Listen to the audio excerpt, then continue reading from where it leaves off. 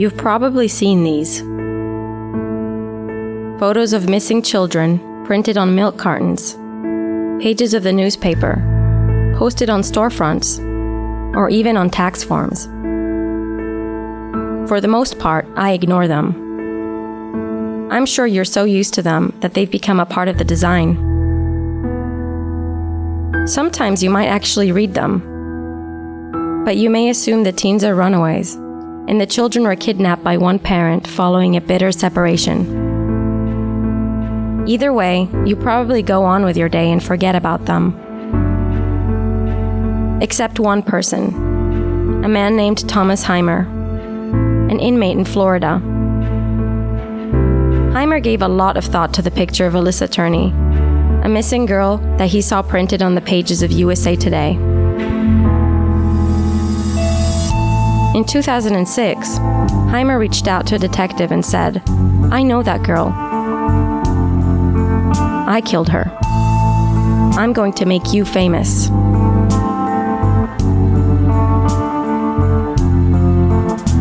This is how the investigation into Alyssa Turney's disappearance was given a boost 6 years after she had first been reported missing. This confession turned out to be false, but it provided a major break in the case nonetheless. And if it weren't for this confession, we probably wouldn't be talking about Alyssa right now. She would simply be another teen runaway. Hi, my name is Ottavia Zappalà, and this is Missing Alyssa, a podcast documentary series about the unsolved disappearance of Alyssa Turney, a teenage girl from Phoenix, Arizona.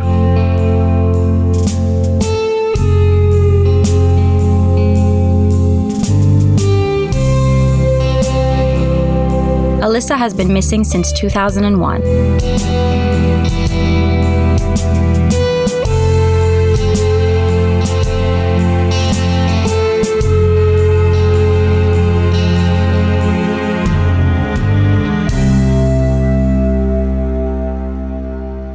Alyssa was a junior at Paradise Valley High School.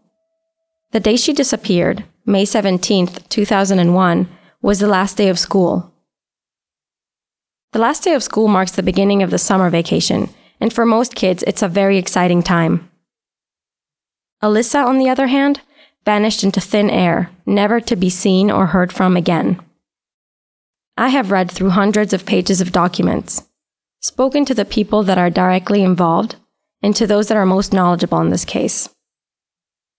In 2009, ABC's 2020 in primetime dedicated an episode to this story. If you've watched it, know that my story starts roughly where that TV show ended. I will delve into many additional details that could not have been covered at the time, as well as some changes that have occurred in the years since. Alyssa Marie Turney was born on April 3rd, 1984.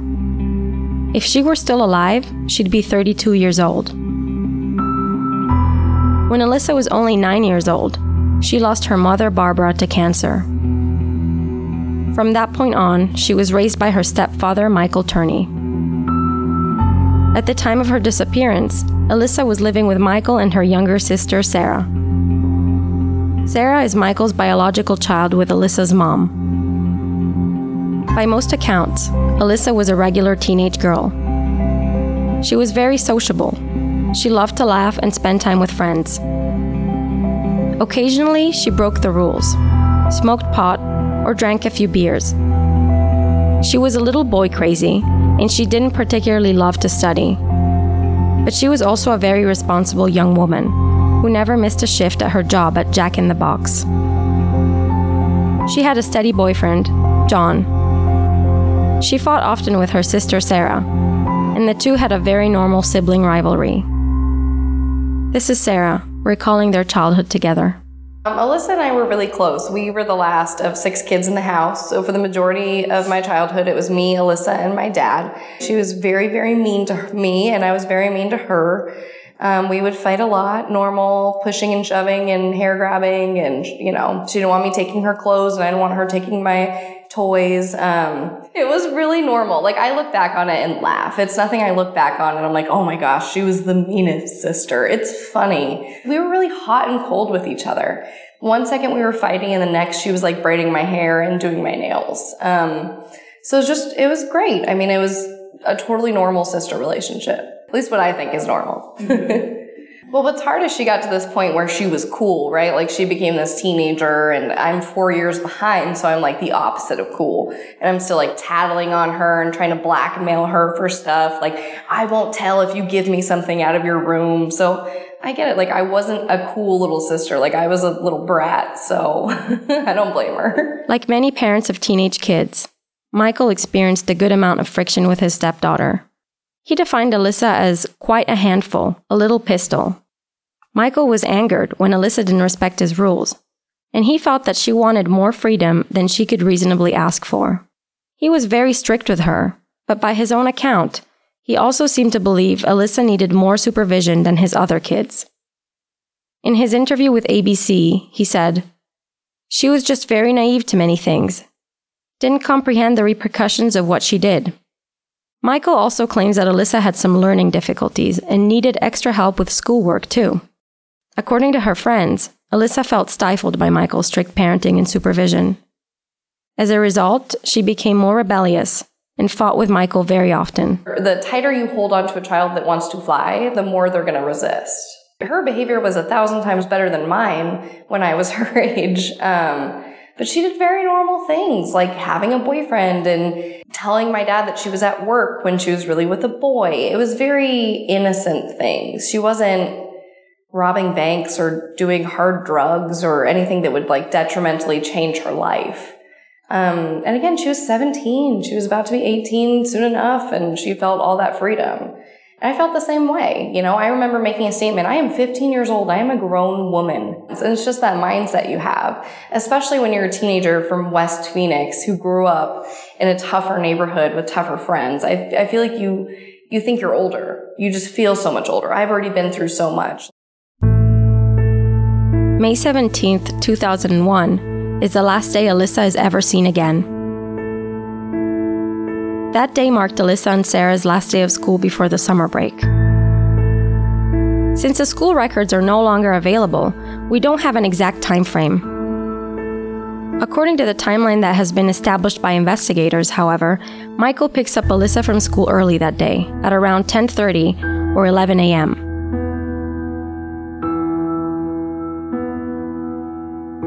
Now, that day was supposed to be a short school day for Alyssa in the first place. But note that Michael picks her up even earlier. The rest of the events of that day are documented by Michael himself. He says he takes Alyssa to a restaurant, where they pick up some food. They return home, where they were supposed to have a discussion about Alyssa's plans for the summer.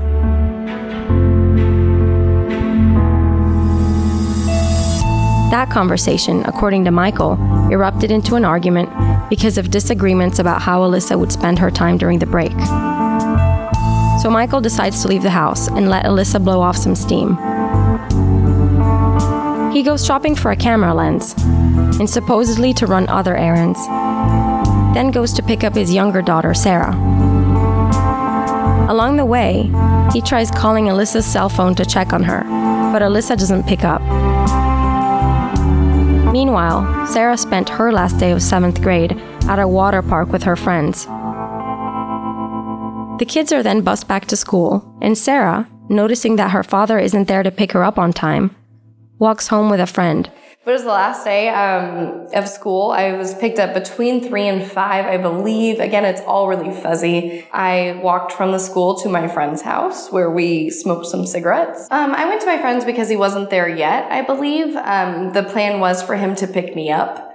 But that was very normal for me just to walk to my friend's house after school and then for him to pick me up.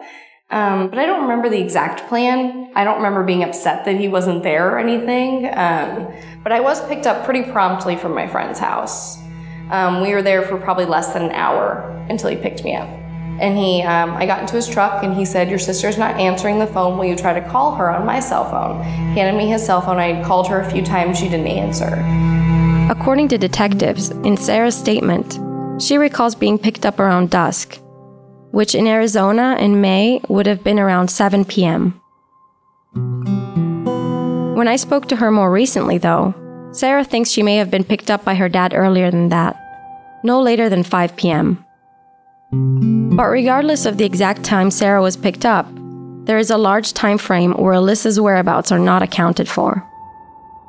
Here is Sarah, recalling what happened next. We drove back to the house, got inside, went right to her room. Her backpack was dumped all over the ground, and then I had found the note in her cell phone. The note she's referring to appears to be in Alyssa's very own handwriting, and it reads, "Dad and Sarah, when you dropped me off at school today, I decided that I really am going to California. Sarah, you said you didn't want me around. Look, you got it. I'm gone. That's why I saved my money. Dad, I took $300 from you.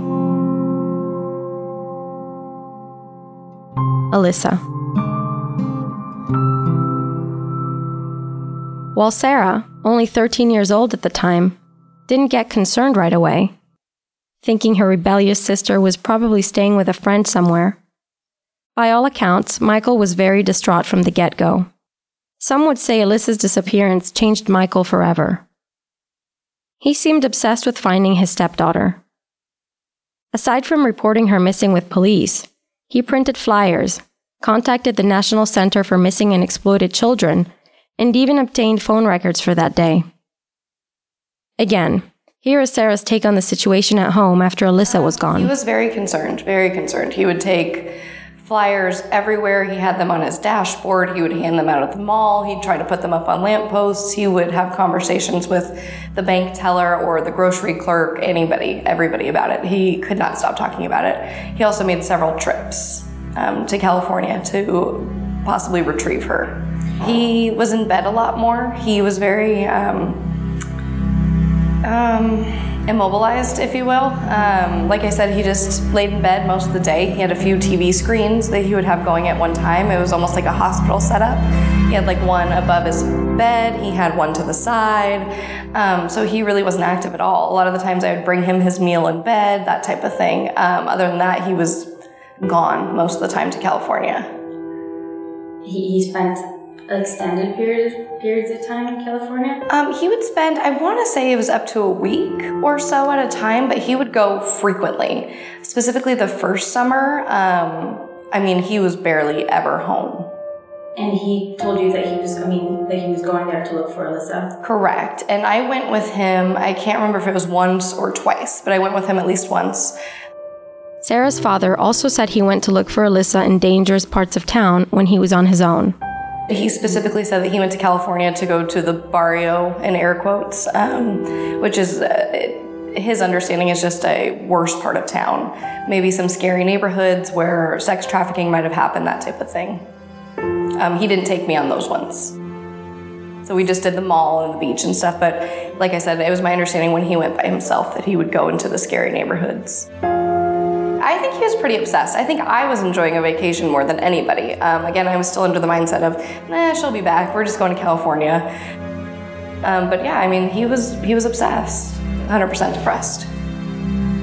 According to Michael, though, 7 days after Alyssa ran away, on May 24th, he receives a phone call from her.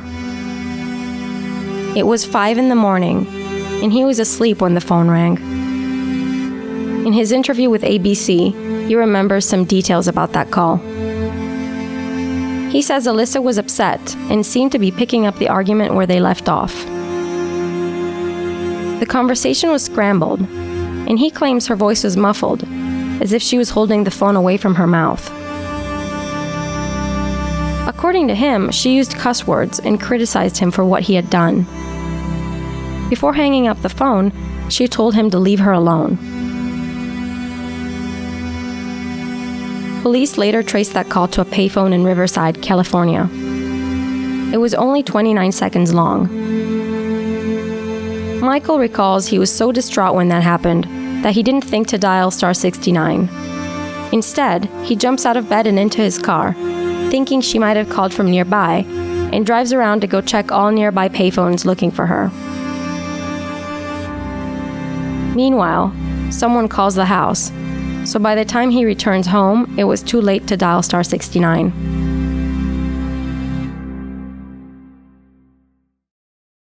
Let's fast forward 6 years. As I mentioned in the beginning, Thomas Heimer, a convicted killer in Florida, tells a story of how he abducted and killed Alyssa Turney. After being sentenced to life in prison in 2003, Heimer made contact with several law enforcement agencies, claiming to have killed 21 women.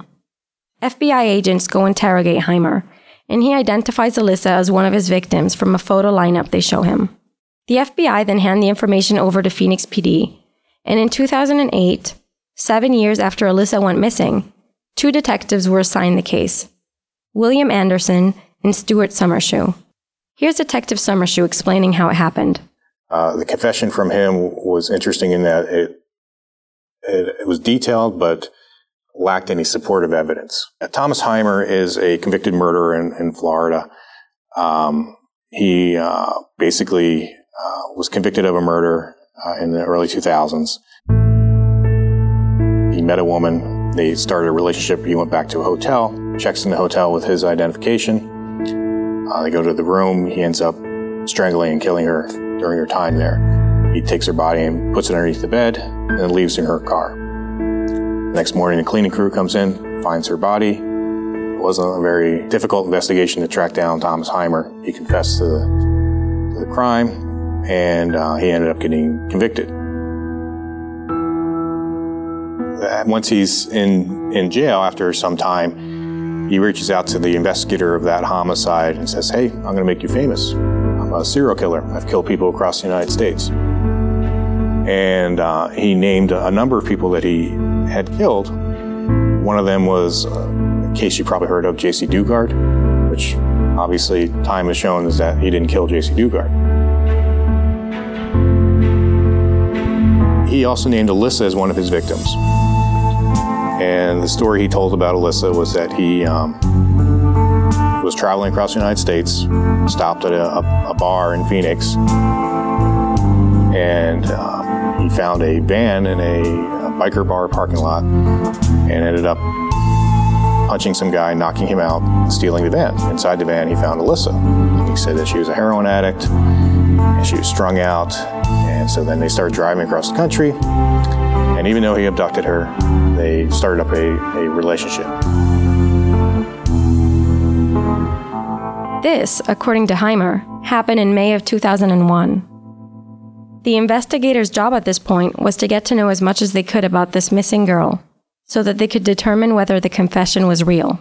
Thomas Heimer has some unusual sexual tastes, and he said that Alyssa shared these. So they eventually ended up in Georgia, where they he ends up killing her during a sexual escapade. He claims he then chops up her body and then disposes of the remains at a recycling plant. But his story is such that there's no physical evidence whatsoever to corroborate this and verify this. So they quickly determined that this confession was false, mainly because Heimer's description of Alyssa's hard drug use or unusual sexual preferences were refuted by all of her friends and her boyfriend. Besides, Heimer's explanation of the way he disposed of the body so that it can't be recovered seems pretty convenient. Alyssa's case received a lot of media attention, and one of the media outreaches was a National Center for Missing and Exploited Children would have a regular feature in the USA Today newspaper, and he actually had clipped her photograph from that advertisement, and that's how he got, because it basically said she disappeared in May of 2001. Okay. So that's how he had that basic information. And we were gathering information in order to talk to him and try to corroborate or refute what he's saying. So we needed to know a lot about Alyssa, because we're going to sit across the table from him and say, "Hey, tell us about this girl that you killed.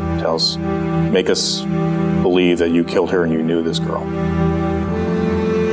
Eventually, Heimer is given a polygraph and he fails. Once Anderson and Summershoe confront him with the information they now have about Alyssa from her friends, he gradually takes back his confession. That's when we started interviewing family, friends, co-workers, everybody that would have information about Alyssa. It was during this research, in fact, that they began to discover troubling information about Alyssa's life at home. Investigators questioned all the people that should have been questioned years before and found out some pretty intriguing information. So they decided to have a fresh look at the case. The case, as originally reported to police, was very much reported as a teenage runaway case, as a girl who willfully left her home, left a note behind, and possibly gone to California. So that was the initial theory of the case, and only as other facts came in over the years that the focus changed. The story of her being a runaway just kind of fell apart. It wasn't, and the facts, the reality didn't reflect that story.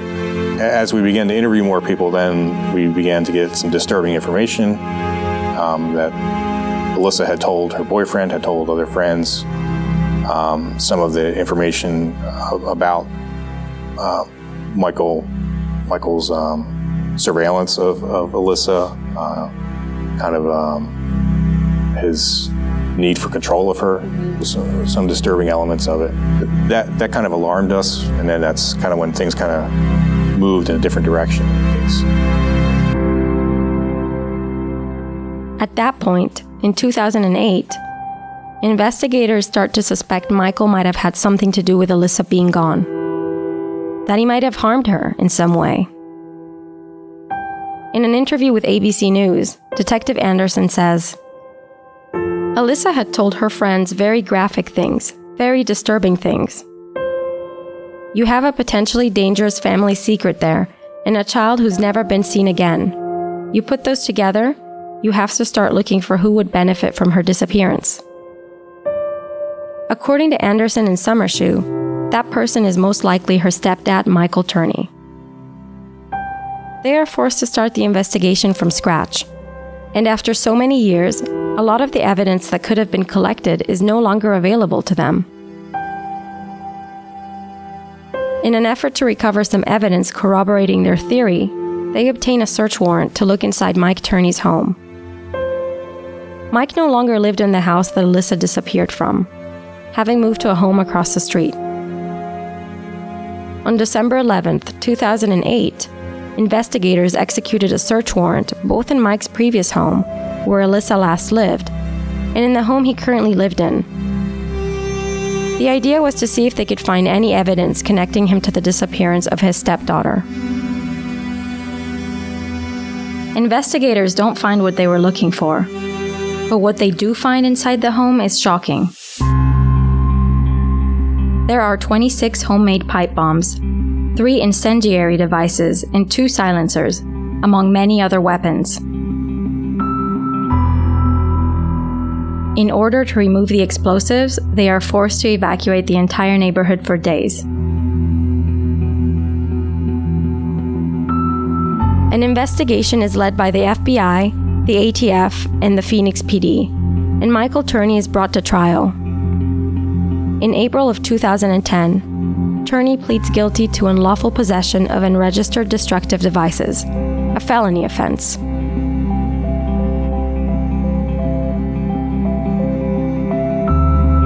On September 28, 2010, Judge Susan Bolton sentences him to the maximum sentence, 10 years in a federal prison.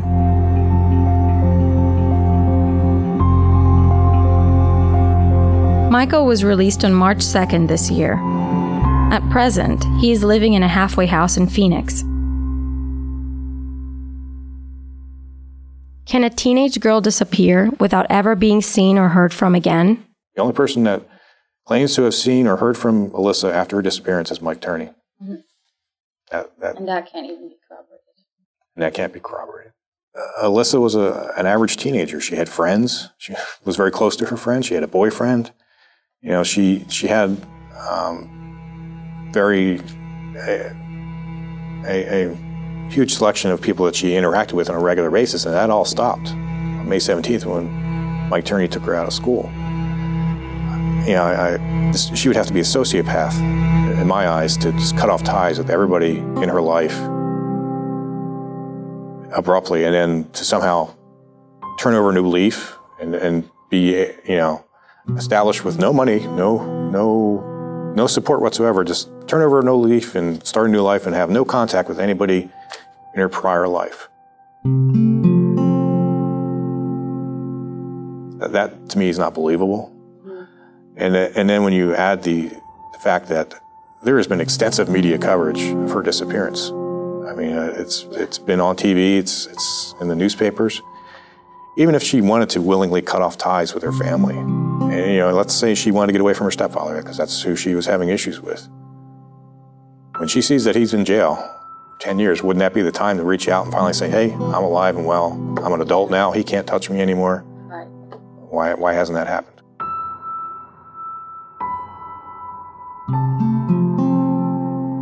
The problem is, I've come to realize, and I think you will too, that every answer in this case just raises more questions. It's a very complicated story, which is probably why it hasn't been resolved yet. Take, for instance, that runaway letter Alyssa left behind. If this was not a voluntary disappearance, how do you interpret that? And what exactly did Alyssa's friends say to detectives to cause their perspective on the case to change so radically? Did Alyssa really speak with Michael a week after disappearing? In the coming episodes, I will take a closer look at those pieces of the puzzle, as well as many others.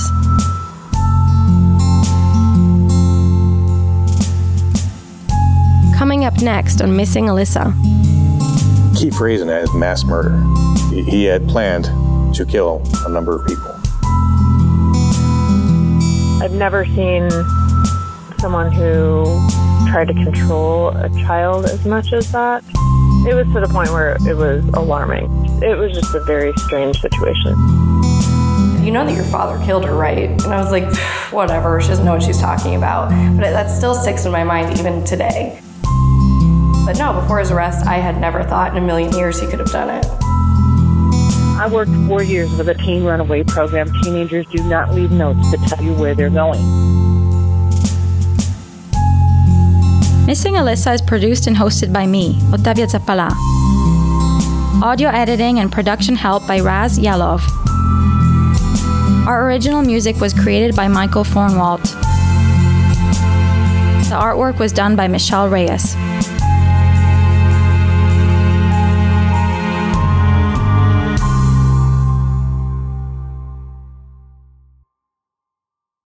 Our bodies come in different shapes and sizes, so doesn't it make sense that our weight loss plans should too?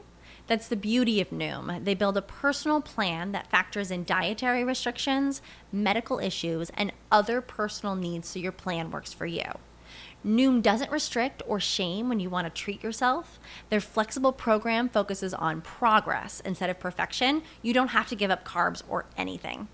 And with their daily lessons, you can learn something new about your food choices every day.